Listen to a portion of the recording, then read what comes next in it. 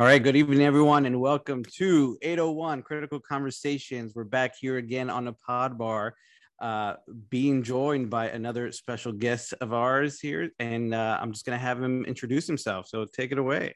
Hi, my name is Tony Hagopian. I'm the Executive Director of URTA, the University Resident Theater Association, commonly referred to as URTA.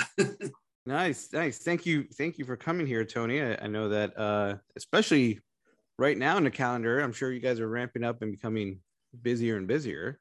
Oh, yeah, especially because yesterday, if any of your listeners are current candidates or faculty recruiters, they would have received an email announcing that we are moving the January auditions and interviews originally planned for New York and Chicago to online only again this year. Mm-hmm. Yeah.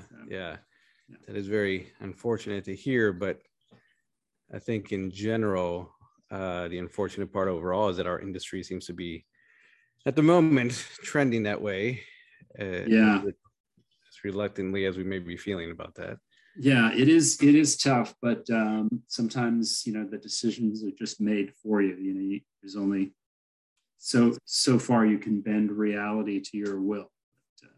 Right. The news is the silver lining, maybe way to put it, is last year we were forced to put everything online for the first time, the entire URTA's program, and so we have done it before. We learned a great deal from that, and that actually was a pretty fruitful and successful recruiting event for the faculty recruiters and the students as well. So we know that it can work and can still be productive and useful, and hopefully will even be better this year now that we've done it once and learn and improve on it. So yeah, you got that practice run in.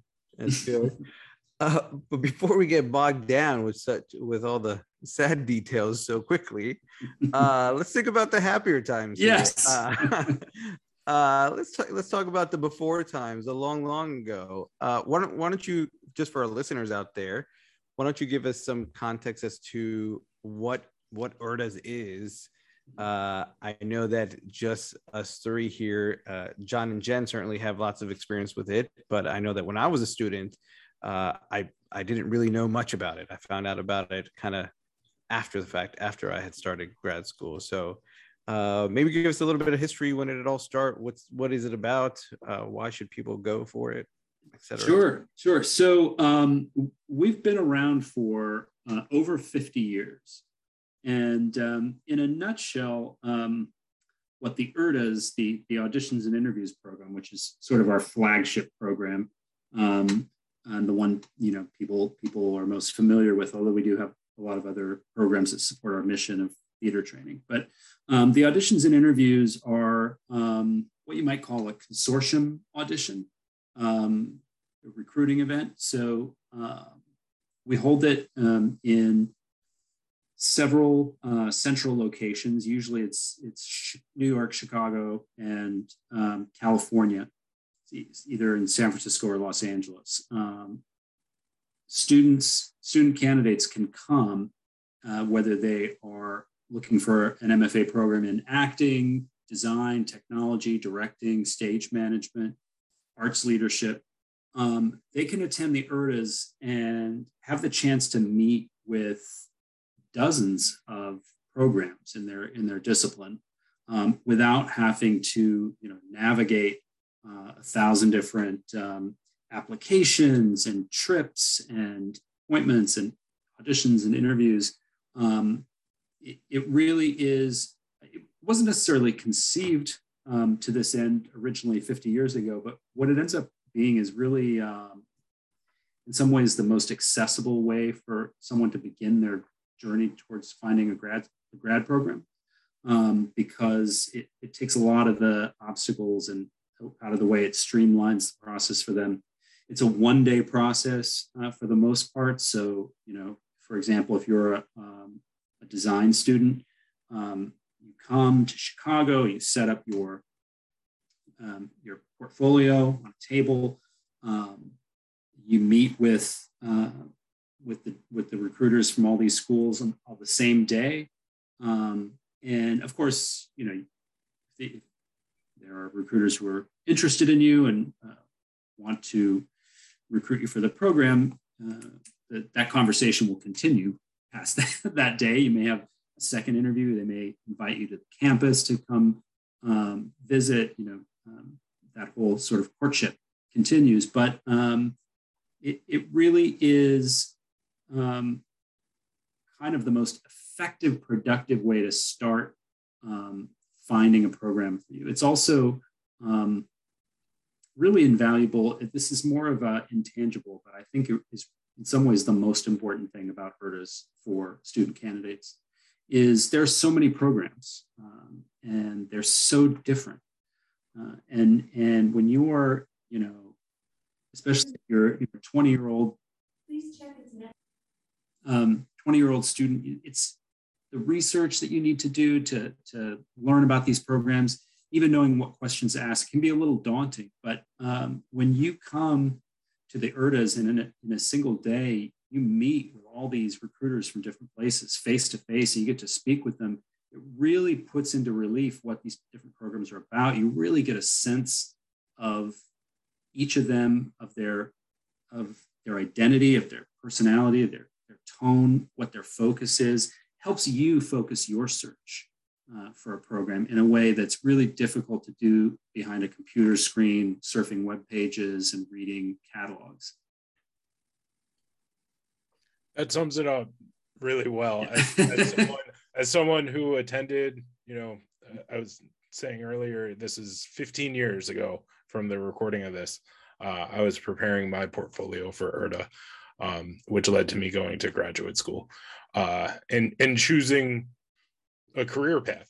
I didn't know whether I wanted to be a lighting designer, sound person, or technical director. And the results of IRDA helped me really hone in on my career path.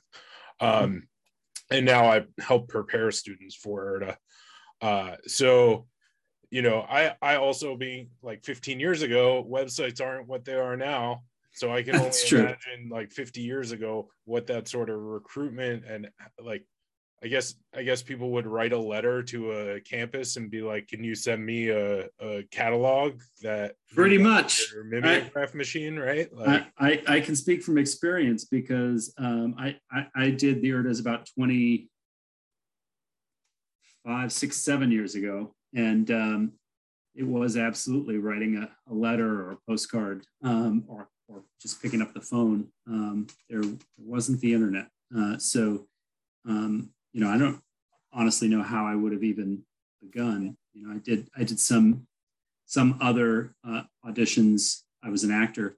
I did some other auditions outside of the IRDA process, but it's very expensive. It's even more expensive now. The more time, and the applications are expensive, but also the time is expensive. If you are a lighting designer or an actor, there may be 6, 8, 10 programs that you might be looking at that you want to try to apply for. And if that's 10 separate interviews where you're traveling to places to audition or to present your portfolio or to interview, it's not really feasible for most candidates. So IRDA's really tries to create that access, and even more importantly, really kind of enrich the process for both the candidates and the recruiters as well. So how do you feel that students can be most prepared or get the most out of the IRDA process? It was really super intimidating to me.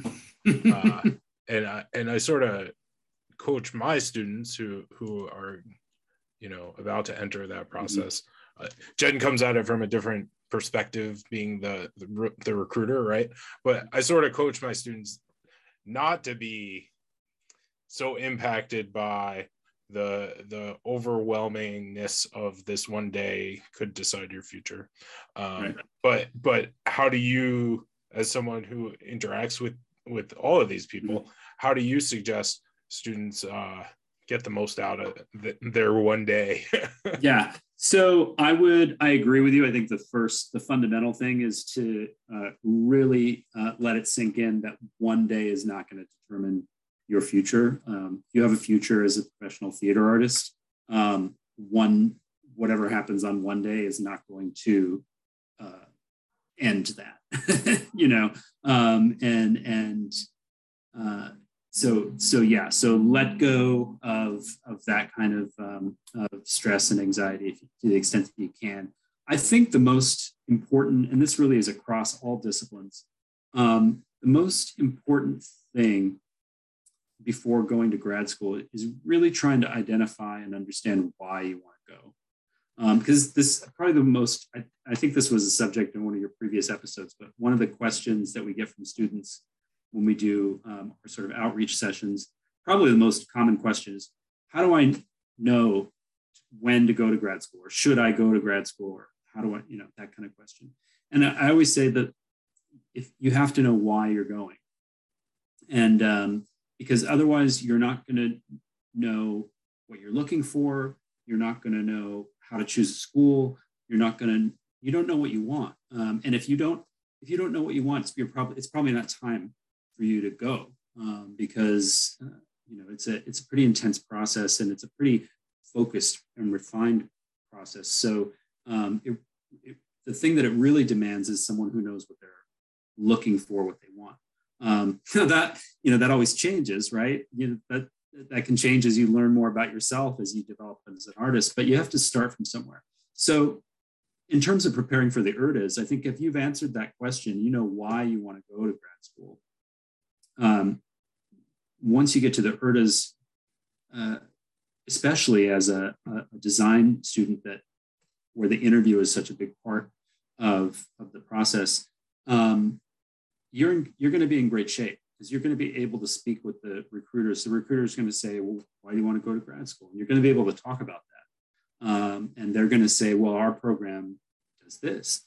And you're going to be able to say, well, I'm looking for this. Do you do that? And you're going to have a productive interaction with them. You're going to learn things about each other. And that's where the relationships develop and the interest develops. So answering that first question, why do you want to go, even before you decide to do the arts, that's going to set you off for success. And then the other things like, do I have enough shows in my portfolio? Do I have enough, renderings, or, I only have one prompt book, is it tagged right? All those are things that if you have an undergrad professor, they can help you with, or some kind of mentor. But also you've got to keep in mind, I'm sure Jen can speak to this, Jonathan, you as well. These recruiters are looking for graduate students, but they're looking for students, and they understand that you may have just come out of an undergrad program, and you may have been in an undergrad program that frankly wasn't, super well resourced. We're talking about theater departments. They're not always, they don't always have a lot of funding or resources. So you may have done the lighting design for one show at your undergrad. And that's what you have to show. And you may have assisted at things and worked on, you might have projects and other materials and things that are in your portfolio, but no one's expecting you to come to the IRDAs with a professional resume and an arm full of credits or, things. So, a lot of students, feel that must be the expectation. But it's really not, the recruiters know where you're coming from, and they understand the opportunities you've had so far, and they're seeing what you're about. And they're looking for people that they can impart some training to. The other side of that coin is, if a recruiter meets a student that seems like they're ready to go light an off-Broadway show, they may say, why do you need to go to grad school? You just go work. You should never, as a candidate, you shouldn't hold a lot of stress or anxiety about, is what I have enough or good enough, or, am I presenting it in the quote unquote right way? Just know why you're there and be ready to present yourself and what you're about as an artist. I think that's the most important thing. I think on this note, students don't understand that it's an exchange, right? As a recruiter, one of the things I know is I'm also trying to sell myself or my program to you. It's not just about the student selling themselves. The student also gets to choose. Right. And probably more so now than ever before.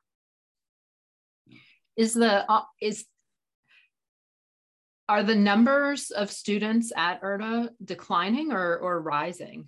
Or is it the number of programs that are out there that has risen? It's hard to say. I mean, the last 2 years is so anomalous. It's hard to say. Sure. We definitely have seen, it goes discipline by discipline, area by area. There are some areas that are pretty amazingly consistent from year to year in the numbers. You almost think like it's like an algorithm or something. Well, we had exactly 742 actors last year and 741 this year, so whatever it is. But we definitely see some areas where there's decline, but then a year will surprise you; it'll come back up. I think one of the things that at least that we're seeing in recent years before the pandemic is scenic design has been an area that we've started to see a very slow trend of reduction of students. No one really knows why this is. There's speculation that there's so many other avenues for someone who's interested in creating environments. So someone who 30 years ago games, and virtual reality and stuff wasn't a thing. So someone whose interest is in sort of creating environments and worlds has these whole other things that might draw their interest. And so, but that's a little, it's kind of speculation. We don't really know. There's also what I can't remember what the term is for this, but just the reduction in births in America. So, undergraduate enrollments are declining generally because there are fewer college age students. And so that is starting to reflect itself in the number of graduate candidates naturally. But there's still, we still are seeing plenty of people. And, we do also try to, especially in the last few years, we've really had a focus on trying to diversify the pools of candidates, because even if the numbers maintain, particularly in certain areas, they're not always especially diverse, which is something we're really trying to figure out how we can jumpstart or facilitate. That's interesting because I've had that conversation with our school director about IRTA specifically, because I've gone around the room and just based on what I'm perceiving of people's race and ethnicity and gender written down for him, what I'm seeing at IRTA. And that the reason I'm doing that is not to pick at IRTA. It's actually to say to our program, which is located in this very diverse state, right? We need to do better and be putting undergrads out into IRTA, right? What is our problem here? Yeah. And it can be difficult too. I mean, there's I'm sure you guys probably talked about this. You could this could be a whole podcast series on its own. The diversification of the American theater and how training programs play a role. There's a lot of different forces at play, and it's difficult, but it is something we have our eye on and are continuing to try and say, what can we do as IRTA? Because we obviously we're this association of these programs, but we don't actually recruit anyone. We don't actually hire anyone. We don't produce plays and things like that. So it makes our role a little more ephemeral in that sense. But we're doing what we can. So that actually leads me to another question. So you mentioned that everyone sort of thinks about the organization as being end of January in Chicago, New York, and California. So what else is the organization about that we might educate about that? Because I don't know. Sure. Yeah, no. Well, you know, it's fun. The auditions and interviews, everyone, if they know about us, that's what they know, because so many people have been through that process. You know, I think after 50 years, I think we tried to estimate something like 75,000 people or something that have been through the IRDAs. In the American theater, you either did the IRDAs or you know somebody that did the IRDAs, you know, at some point. So that's certainly our most well-known, but our mission is to support professional training in the theater arts, in the American theater. And so another one of our very large programs is the Artist Engagement Service, which is a nonprofit paymaster service. Facilitates the hiring of professional artists at originally created for university theaters, but now branched out to a lot of other sorts of institutions. But institutions that have a lot of barriers to engaging professional artists, whether it be the contracting or payroll execution or any of these other sort of administrative managerial problems. Our program, we step in as a middleman. We're able to facilitate these. So we do in that program in normal times. I think we work with over 200 productions a year, over 100 different institutions, most of them universities. Probably 1,000 theater artists are paid through our service. Something the last pre-pandemic year, I think it was over $2 million in artist earnings that were paid through us, and a lot of those productions wouldn't be able to happen without our service, just because of the red tape or the bureaucracy involved. So that's a big one. That's amazing. Yeah. That so very much not on, I think, the average theater person's radar, right? Yeah. I mean, a lot of our programs, they serve a wide range of people, but that niche of people. And so if you aren't using that service, you may not, you may see another facet of IRDA and just not know. We have a lot of other education programs that we've been trying to build out over the last few years. Continuing education, which has always taken place at the IRDAs, where there's workshops and panel discussions and things like that you guys have been part of. And we try to do those more throughout the year across the country, and career outreach sessions where we go to undergraduate classes or intern or apprenticeship programs, or places where there are young professionals or pre-professionals. And we try to have talks like this about professional training and how to approach a career, and how to, where to go, how to start, what to, answer a lot of those questions of like, should I go to grad school? How do I know when? So we do a lot of that stuff. And we have some other programs as well, but they're all centered on the mission of supporting professional training. It seems like you're very involved in the community, like at different levels, or at least you're trying to be. Yeah. It's obviously a big country to kind of span. Yeah. And obviously I would think that the primary attendee, the primary potential graduate candidate are students, right out of undergrad. But you're also you also see non-student candidates as well, people that have already hit the work field. Mm-hmm. Yeah, I would say that at least the plurality of our candidates have just finished undergraduate. Sorry, my cat is causing a ruckus over here. So probably at least a plurality, or maybe majority, depending on the year, are right out of undergrad going to grad school. But a big chunk of them have been out for a few years, trying to work, trying to see what they can build as an artist before going on to that next level of training. And then we do have sometimes just, working professionals that are ready to go back for master level training. Maybe they want to teach and get an MFA, that kind of thing.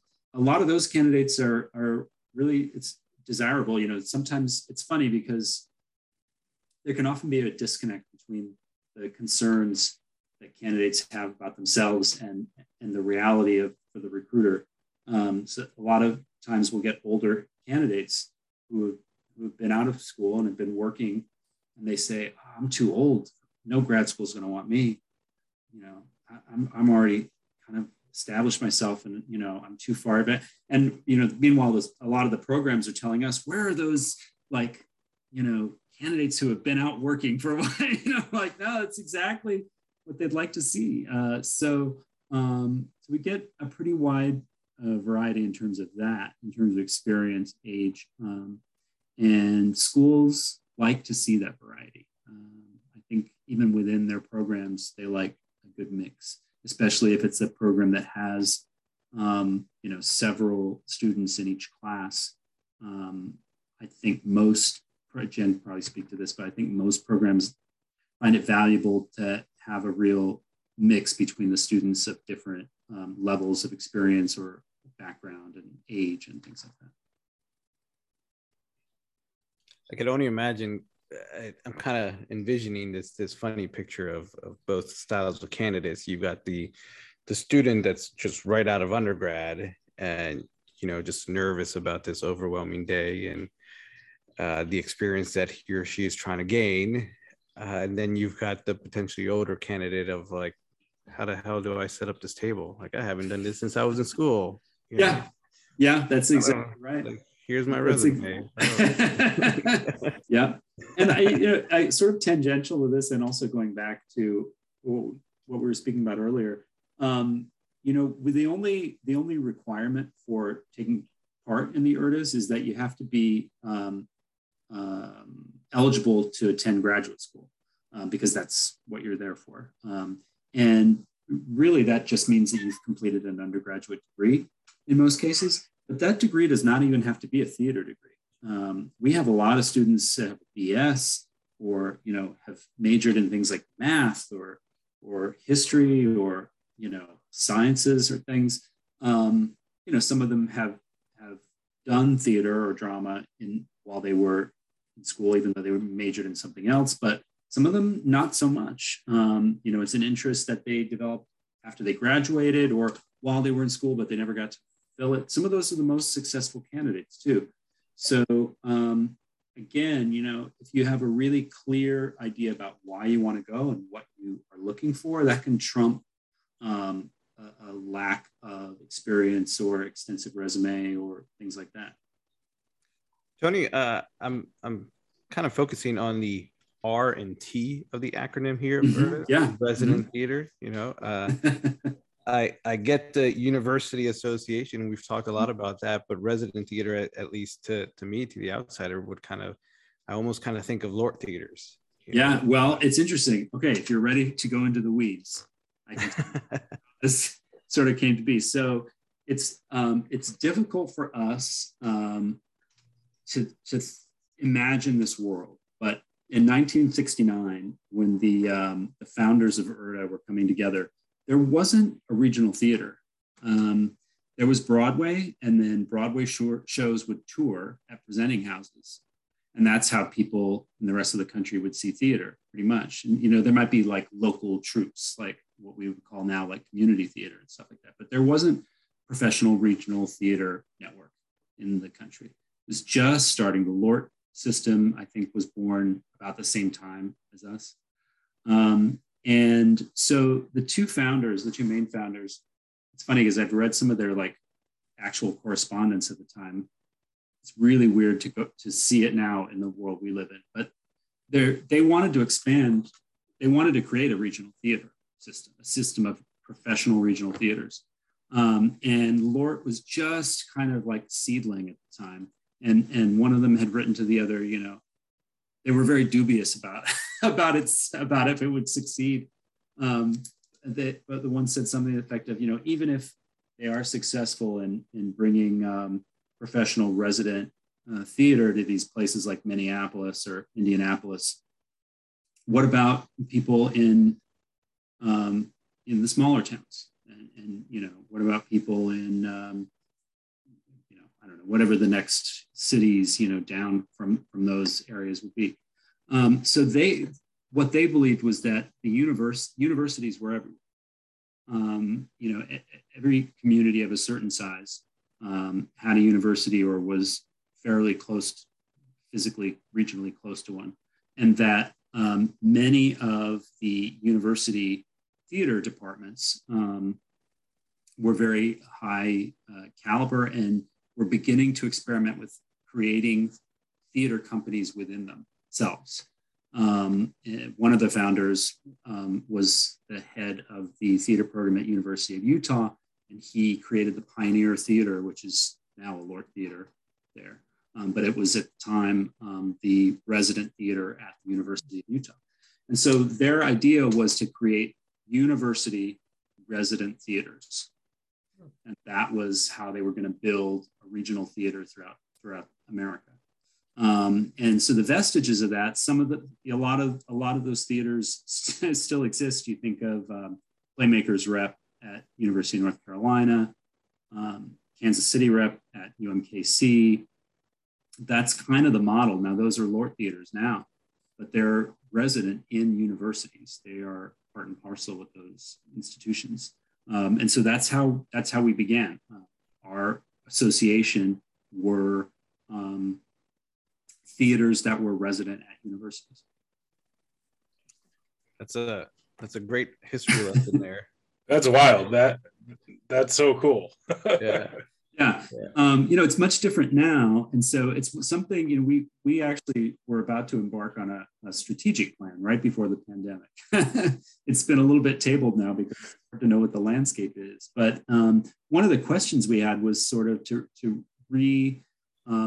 look at this founding mission, because obviously, our mission today is not to build a regional theater network. And what it means to be a theater resident at a university is very different now. So that was something we kind of wanted to re-examine and see what parts of that were pertinent for today, and how can we refine it in that part of our literally our name, but our mission into some clearer goals and things. Yeah. Tony, I'm now going to take that history lesson and use it as a segue to, now that we've learned about your past, let's learn about your future. Throughout this conversation, you've hit upon some interesting points that, because of how we were kind of casually talking about it, are in reality are a very big deal right now.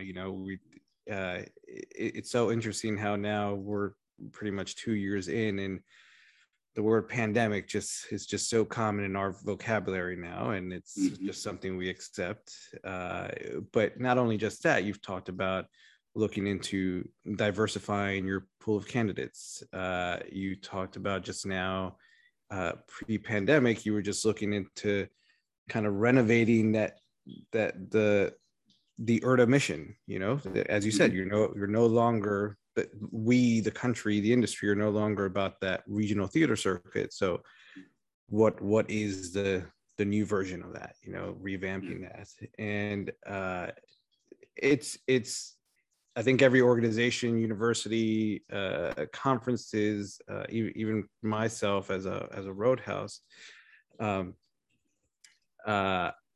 we're all kind of going through our version of those struggles and kind of contemplating the same thing, like, how do we do it? So without revealing any secrets that you may need to keep to yourself, any trade secrets, but again, it's no secret that our industry has kind of, I think it's almost, putting it mildly, has kind of revolted a bit in this past 2 years. And maybe not revolt kind of sounds too negative, but they've had their time to reflect. And they have made their reflections very verbal, and the end result has been kind of demonstrating a generational gap, a cultural gap, a big gap industry wide within ourselves, and an internal industry gap of those that produce and those that actually are on the ground doing the work, and the gaps are kind of spread out, right? So what is it that you can share that IRDA's, what are your 2 cents to try to correct any number of things? There's certainly plenty to choose from. Yeah.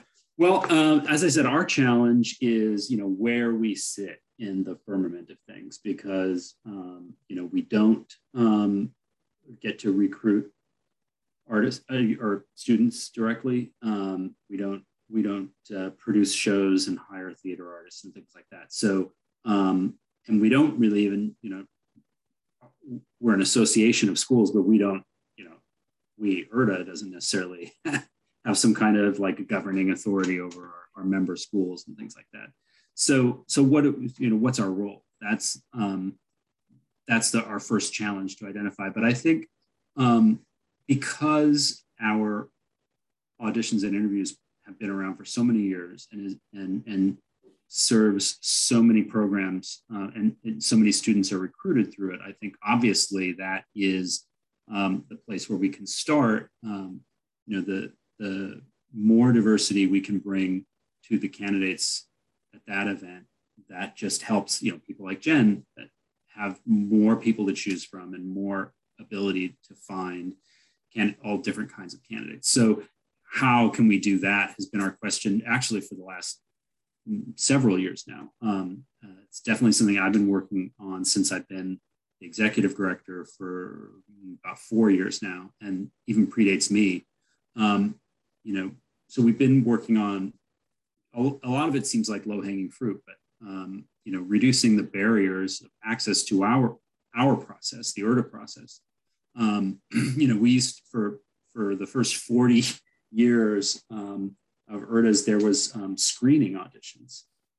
A lot of others consortium auditions for schools still have this process where you have to either on site or at some regional location perform a screening audition, and then some tribunal or something like decides if you get to go to the IRDA's. So for 40 years I did that when I was a candidate, and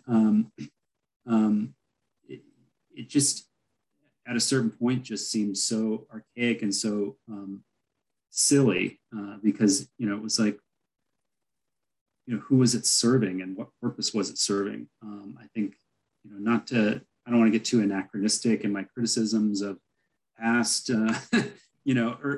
but I think, structures like that, and there's I could probably think of a bunch of other ones too, but they weren't put in place to serve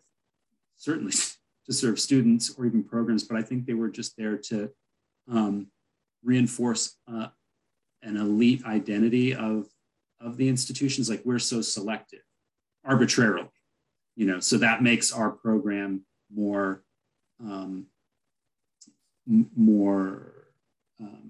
attractive, right? Because you want to go to a program that's selected, but it's just arbitrary in practice, because what are you selecting? So like for example, with the IRDA's, we would screen out a third of the candidates that would come to the IRDA's, and at a certain point, recruiters and IRDA administration were saying, well, it's not that we don't have time to see those candidates. So why would wouldn't you want to see them? So those kind of things they almost seem crazy now. If you ever did that, that like the time turns and you think, what were we doing? So there's what we're trying to do now is find ways for more people to access the actual auditions, because obviously typically how we do it historically is that we're at these 3 central sites. So there is a cost to traveling there. Even though it's one day, we have it. There's been times where the organization has explored, shouldn't we have a conference and we can offer more? But the sense that it is one day is really important, that we've decided to try and maintain for students, that even if they do have to travel, that they don't have to go somewhere for a week vacation or something, but even traveling can be difficult, especially if you are from somewhere far away from one of those sites. So we have been exploring just the structure of the auditions. We've started awards programs to waive the registration fees, which seems like a small thing, but for some students, it's a huge thing. Depending on who you are and where you're attending, the registration can be as much as your travel costs. So we've been expanding the awards program every year for the last several years. This year, knock on wood, because I don't have our final registration numbers, and especially since we're moving online, but this year, between the various awards programs we've been able to give a candidate award, is what we call free registration, to every candidate that has sought one. So if any candidate that's reached out either through our Pay It Forward program or one of the other programs, we've been able to give free registration. So that feels like incremental progress. That's really big. Congrats on that. That's really huge. And like I said, probably the bigger thing, and this is going to take us a little more time, and the pandemic has in some ways set us back and in some ways set us forward in this, but the structure of the auditions. So what we're doing in Los Angeles this year, hopefully this still happens with the pandemic, but so Cal State Fullerton is graciously hosting us for 2 days of acting auditions for the IRDAs there in January. The students will be there in person, live, in the studio provided by Cal State Fullerton that has a very solid foundation of production values there. So the cameras, the lighting, sound will all be to a solid professional level, and the same for everyone. And they'll be auditioning live, and the recruiters are remote. So it allows the recruiters to attend an extra event, because this is another challenge. There's a ceiling to the number of places that we can send recruiters to. But we're providing this baseline of production value for the students. This was an interesting thing that we learned doing the IRDAs online last year, particularly in acting, but to a certain degree, the other disciplines as well. We thought, boy, it's sort of disappointing that we have to move everything online, but hey, maybe this will create a lot of access for students that wouldn't normally be able to take part. And so we were looking forward to having some new faces and seeing how that played out. And in a few individual instances, that was the case. We had some international students that wouldn't have normally taken part. But overall, the net went the other way. So what we discovered, and I think a lot of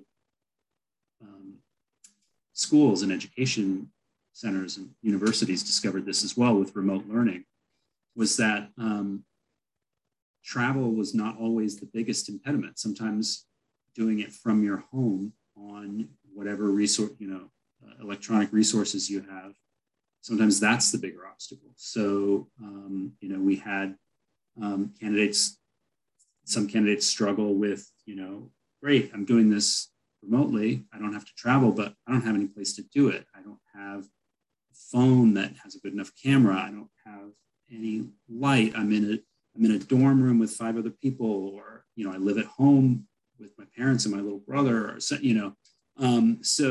that was something we discovered. That's an obstacle that we didn't adequately conceive. So then it's trying to thread the needle and have as many options as possible is really where we're at right now. So this hybrid event in Los Angeles, we're hoping that can be an answer for some candidates. Even before we moved online this year, we were offering online auditions and interviews in every discipline. So we had 2 or 3 days that were set aside for the online IRDAs, so that if you even though we were planning to be in person, if that was not possible for you, we were still going to have the online option. So we've also talked about with some of the historical Black colleges in the Southeast of maybe hosting us for different events throughout different times of the year. So fall sometimes is better for certain schools and certain students. So what we're trying to do is re-examine our structural barriers and do that not by recreating the IRDAs in some way that's going to satisfy the needs of all, because that's not possible. So what we're trying to do is find more options, more ways to access the IRDA instead of just, you come to Chicago. Maybe it's you go to Atlanta in November, or maybe we come to you in, Southern California sometime, So it's been difficult the past years of the pandemic because obviously we're restricted in a lot of our visioning in that respect, but that is kind of our central focus in that realm is how do we restructure the event that the most people can take part. It almost seems that what you may potentially be viewing as a disadvantage to IRDAs, as far as like the fact that you don't have a governing body or you don't recruit or anything like that, it's almost an advantage in itself. Just the fact that you go out into the community and you get to see, hey, what's the Southeast doing? What's the West Coast doing? What's the Northeast doing? And you kind of become the modern day Telegram here, and like, hey, did you hear what this school is doing on the other side? Maybe you guys should check it out, or that's interesting, or and that that's something too. I guess it's worth speaking about as an association. This goes back to really our roots as a networking for our member schools and other schools to say just that processing just those kinds of things.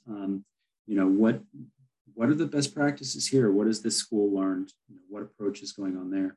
And it's been particularly helpful in the last year. We had a couple of Zoom town halls last summer for schools and theaters to check in with each other to say, how are you coping with this? Or have you come up against this? And, there's a lot of that happens informally at the IRDAs with recruiters who get, maybe see each other only once a year. You teach in Texas and someone else teaches in Massachusetts, and you see them once a year at the IRDAs, and you get to catch up on what's happening in your department.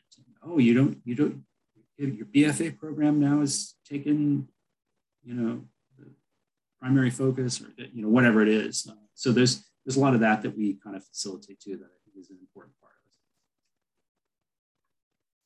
it. Yeah, and that facilitation, especially like nowadays via all these Zoom calls, is it's just spreading the word, and that's great. Yeah, that's great. Yeah. You're spreading the education. I think what you're describing is amazing, and I wish the students can like frame it differently than I framed it when I was a student, because it was so intimidating to me. It just felt so uncomfortable, and I can only imagine how other people build up that day in January, right? So this might be required listening for future students tonight. Sorry.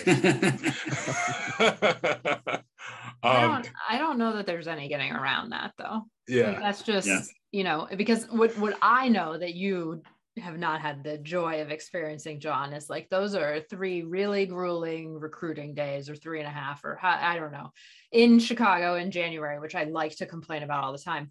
But at the end of this journey, that's just step 1 to the journey. At the end of this journey is the students who you're giving them the opportunity to come to your program, and you're giving them an assistantship and tuition and everything, and they're screaming and crying on the other end of the phone as you tell them, right? So like the student wants to be the screaming, crying student who gets the opportunity.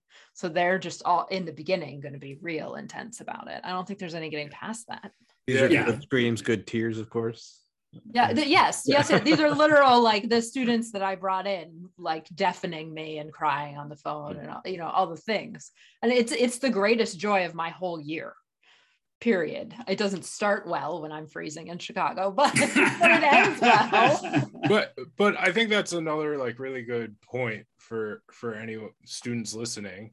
The fact that it's work for the recruiters too, and putting together a class that's cohesive and is gonna succeed in the area, within the program, within the school, times however many programs and schools, et cetera, et cetera, et cetera. I mean, that's a lot of work on the faculty's side. And that was never something that I thought of as an undergraduate student, right? Like the fact that recruiting is hard for the faculty. It always seemed like, well, whatever, there's all these people lining up to talk to me. Right. Yeah. It's intimidating. Yeah, I mean, it definitely sounds like a long, grueling day on both ends. Whether you're the student or recruiter. Yeah, especially because we try to keep it to that one day. So, right.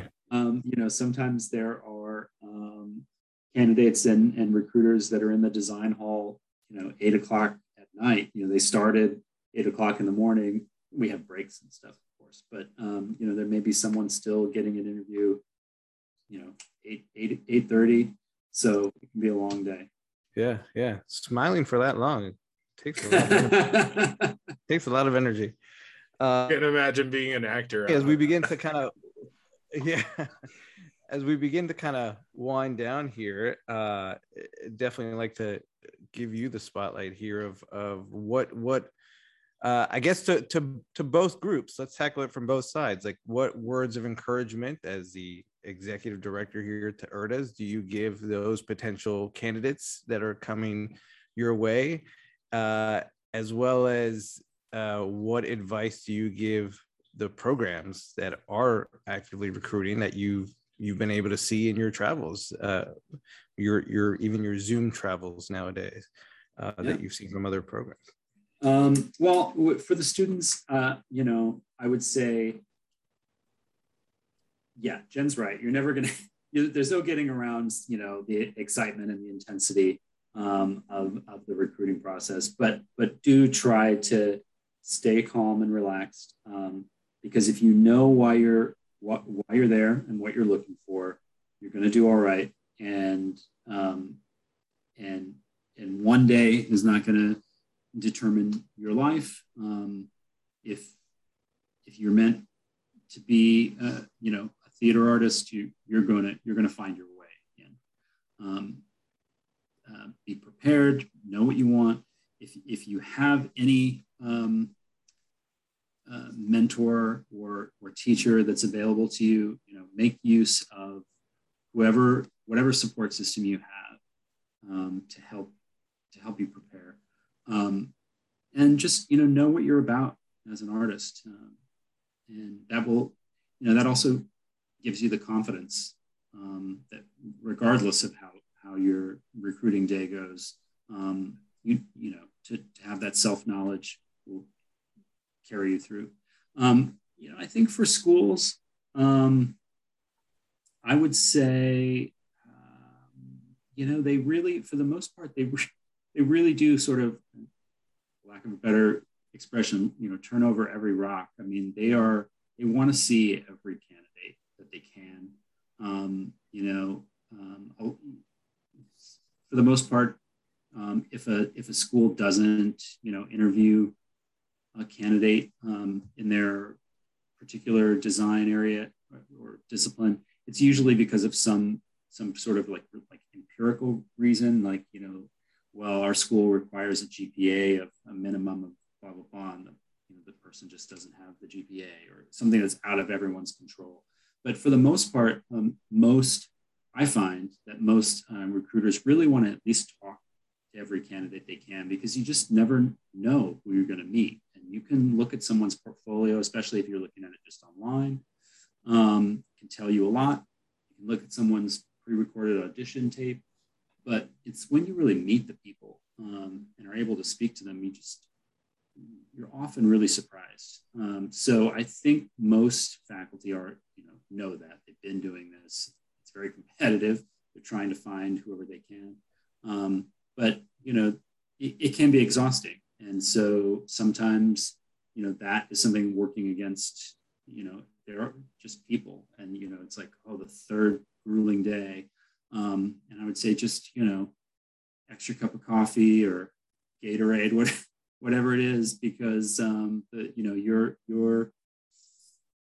star student might be the last person on the third day or something. So, just try to pace yourself and and see everyone you need to. What truly a great way to kind of end this episode here, of just highlighting that human connection, which at the end of the day, that is the foundation of our craft, of what we do, of our industry in arts and culture, is just connecting with our fellow human. So that's a great way to end this. Tony, if we flip it on you and give you advice, I would just say continue spreading that good word.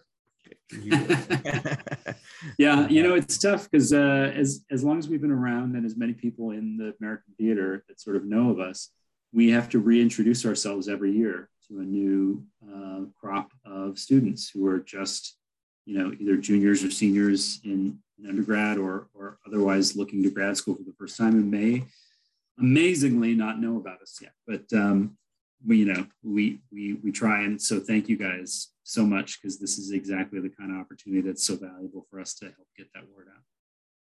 Yeah.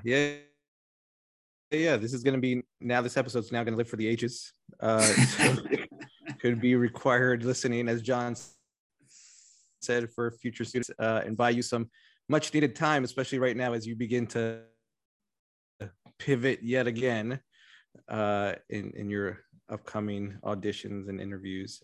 So best of luck with all that, Tony. I know it's not easy out there. I certainly can sympathize with you there.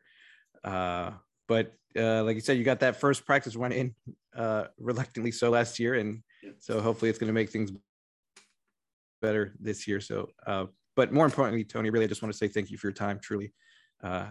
You're going through all this and you're still able to grace us with your time. So I definitely feel very fortunate for that and lucky to have you here. Thank you. Very welcome. Thanks all. Thank you very much. Thank you. Yeah. And to the rest of our listeners out there, I'm sure we will post some of Tony's contact info with this episode, and open up those floodgates for Tony to receive all of his fan mail that's awaiting him. So thank you all to everybody listening. Stay tuned for the next episode, and good night.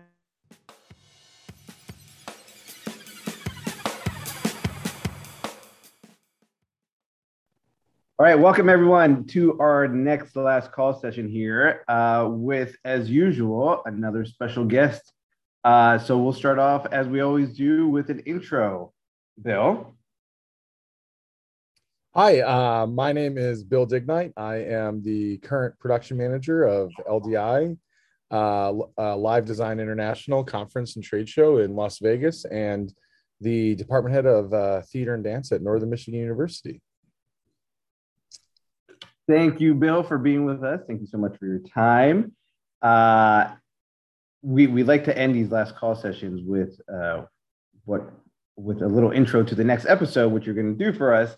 But as a little bit of a warm up, I'd like to put you through our very famous lightning round here. So what it is 10 questions. Simple rule is answer with no thinking. So whatever comes to mind first, there'll be a little mix of fun and more work-related type things. So you ready for that? I'm excited. Let's do this. Okay, so we like to ramp up and start off easy here. What is your favorite animal? I'm gonna have to say a dog. I love dogs. So simple, so plain. When did you have your first job? At what age?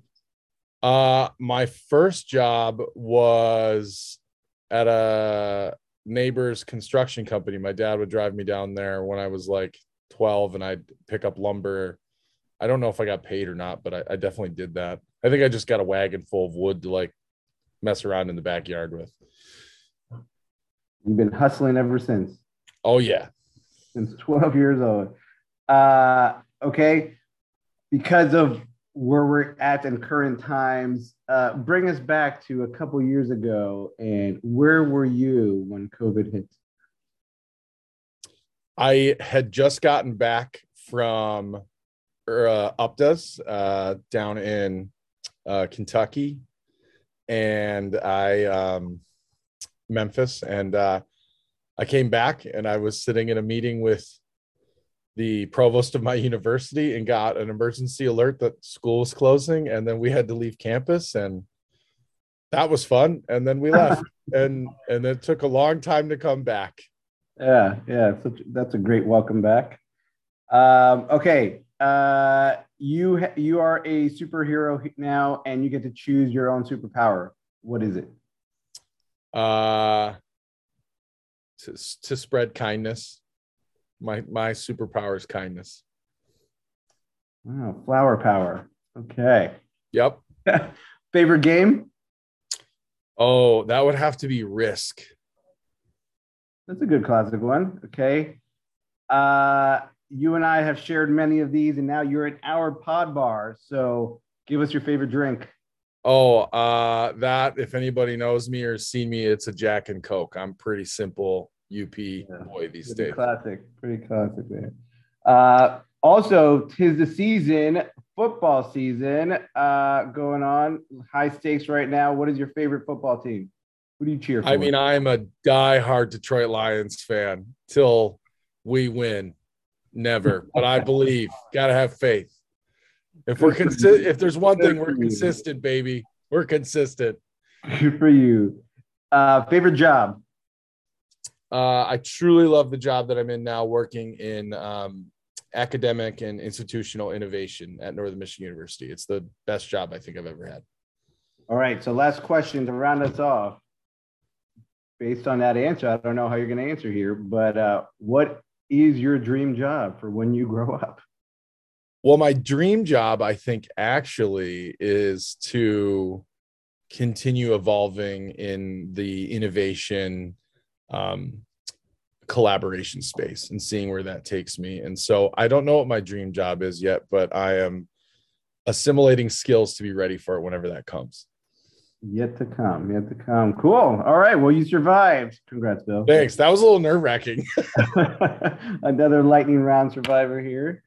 We'll add in the sound effect of applause later on. So moving on to the real reason why we got you here on the last call. You're here you've actually brought the next episode to us. So we owe you for this one. So why don't you let everybody else know what it's about?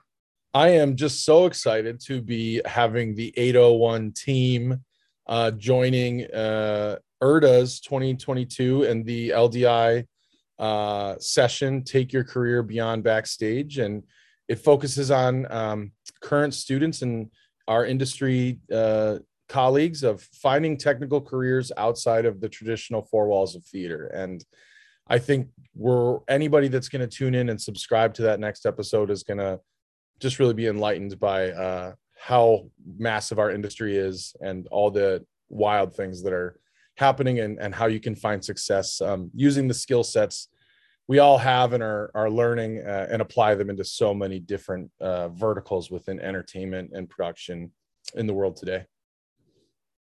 So subscribe, join 801. Let's do this.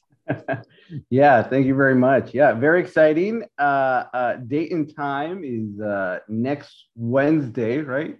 Yeah, so January 26th at 3 p.m. I believe that we can drop the Zoom link maybe on your guys' social media channels. We'll sneak you in, and if you want to tune in live and listen to the 801 crew and see some faces, because you'll see us. That's kind of fun. And students will be there. So students, faculty, anyone's invited. Interactive discussion. It's going to be great. And it'll be what the people in the room can make it. And it will hopefully have some honest, authentic communication between lots of different colleagues and future makers within our industry. Yeah. Thank you, Bill. And you're right. It's really whatever the attendees make it. So the way we've laid it out is very dependent on the attendees. So please come check us out. To all our listeners, hit us up, and yeah, you'll get to see do our voices match our face. That's always a big curiosity.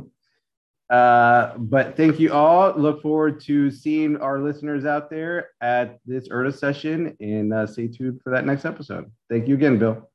Thanks for having me. See you next week.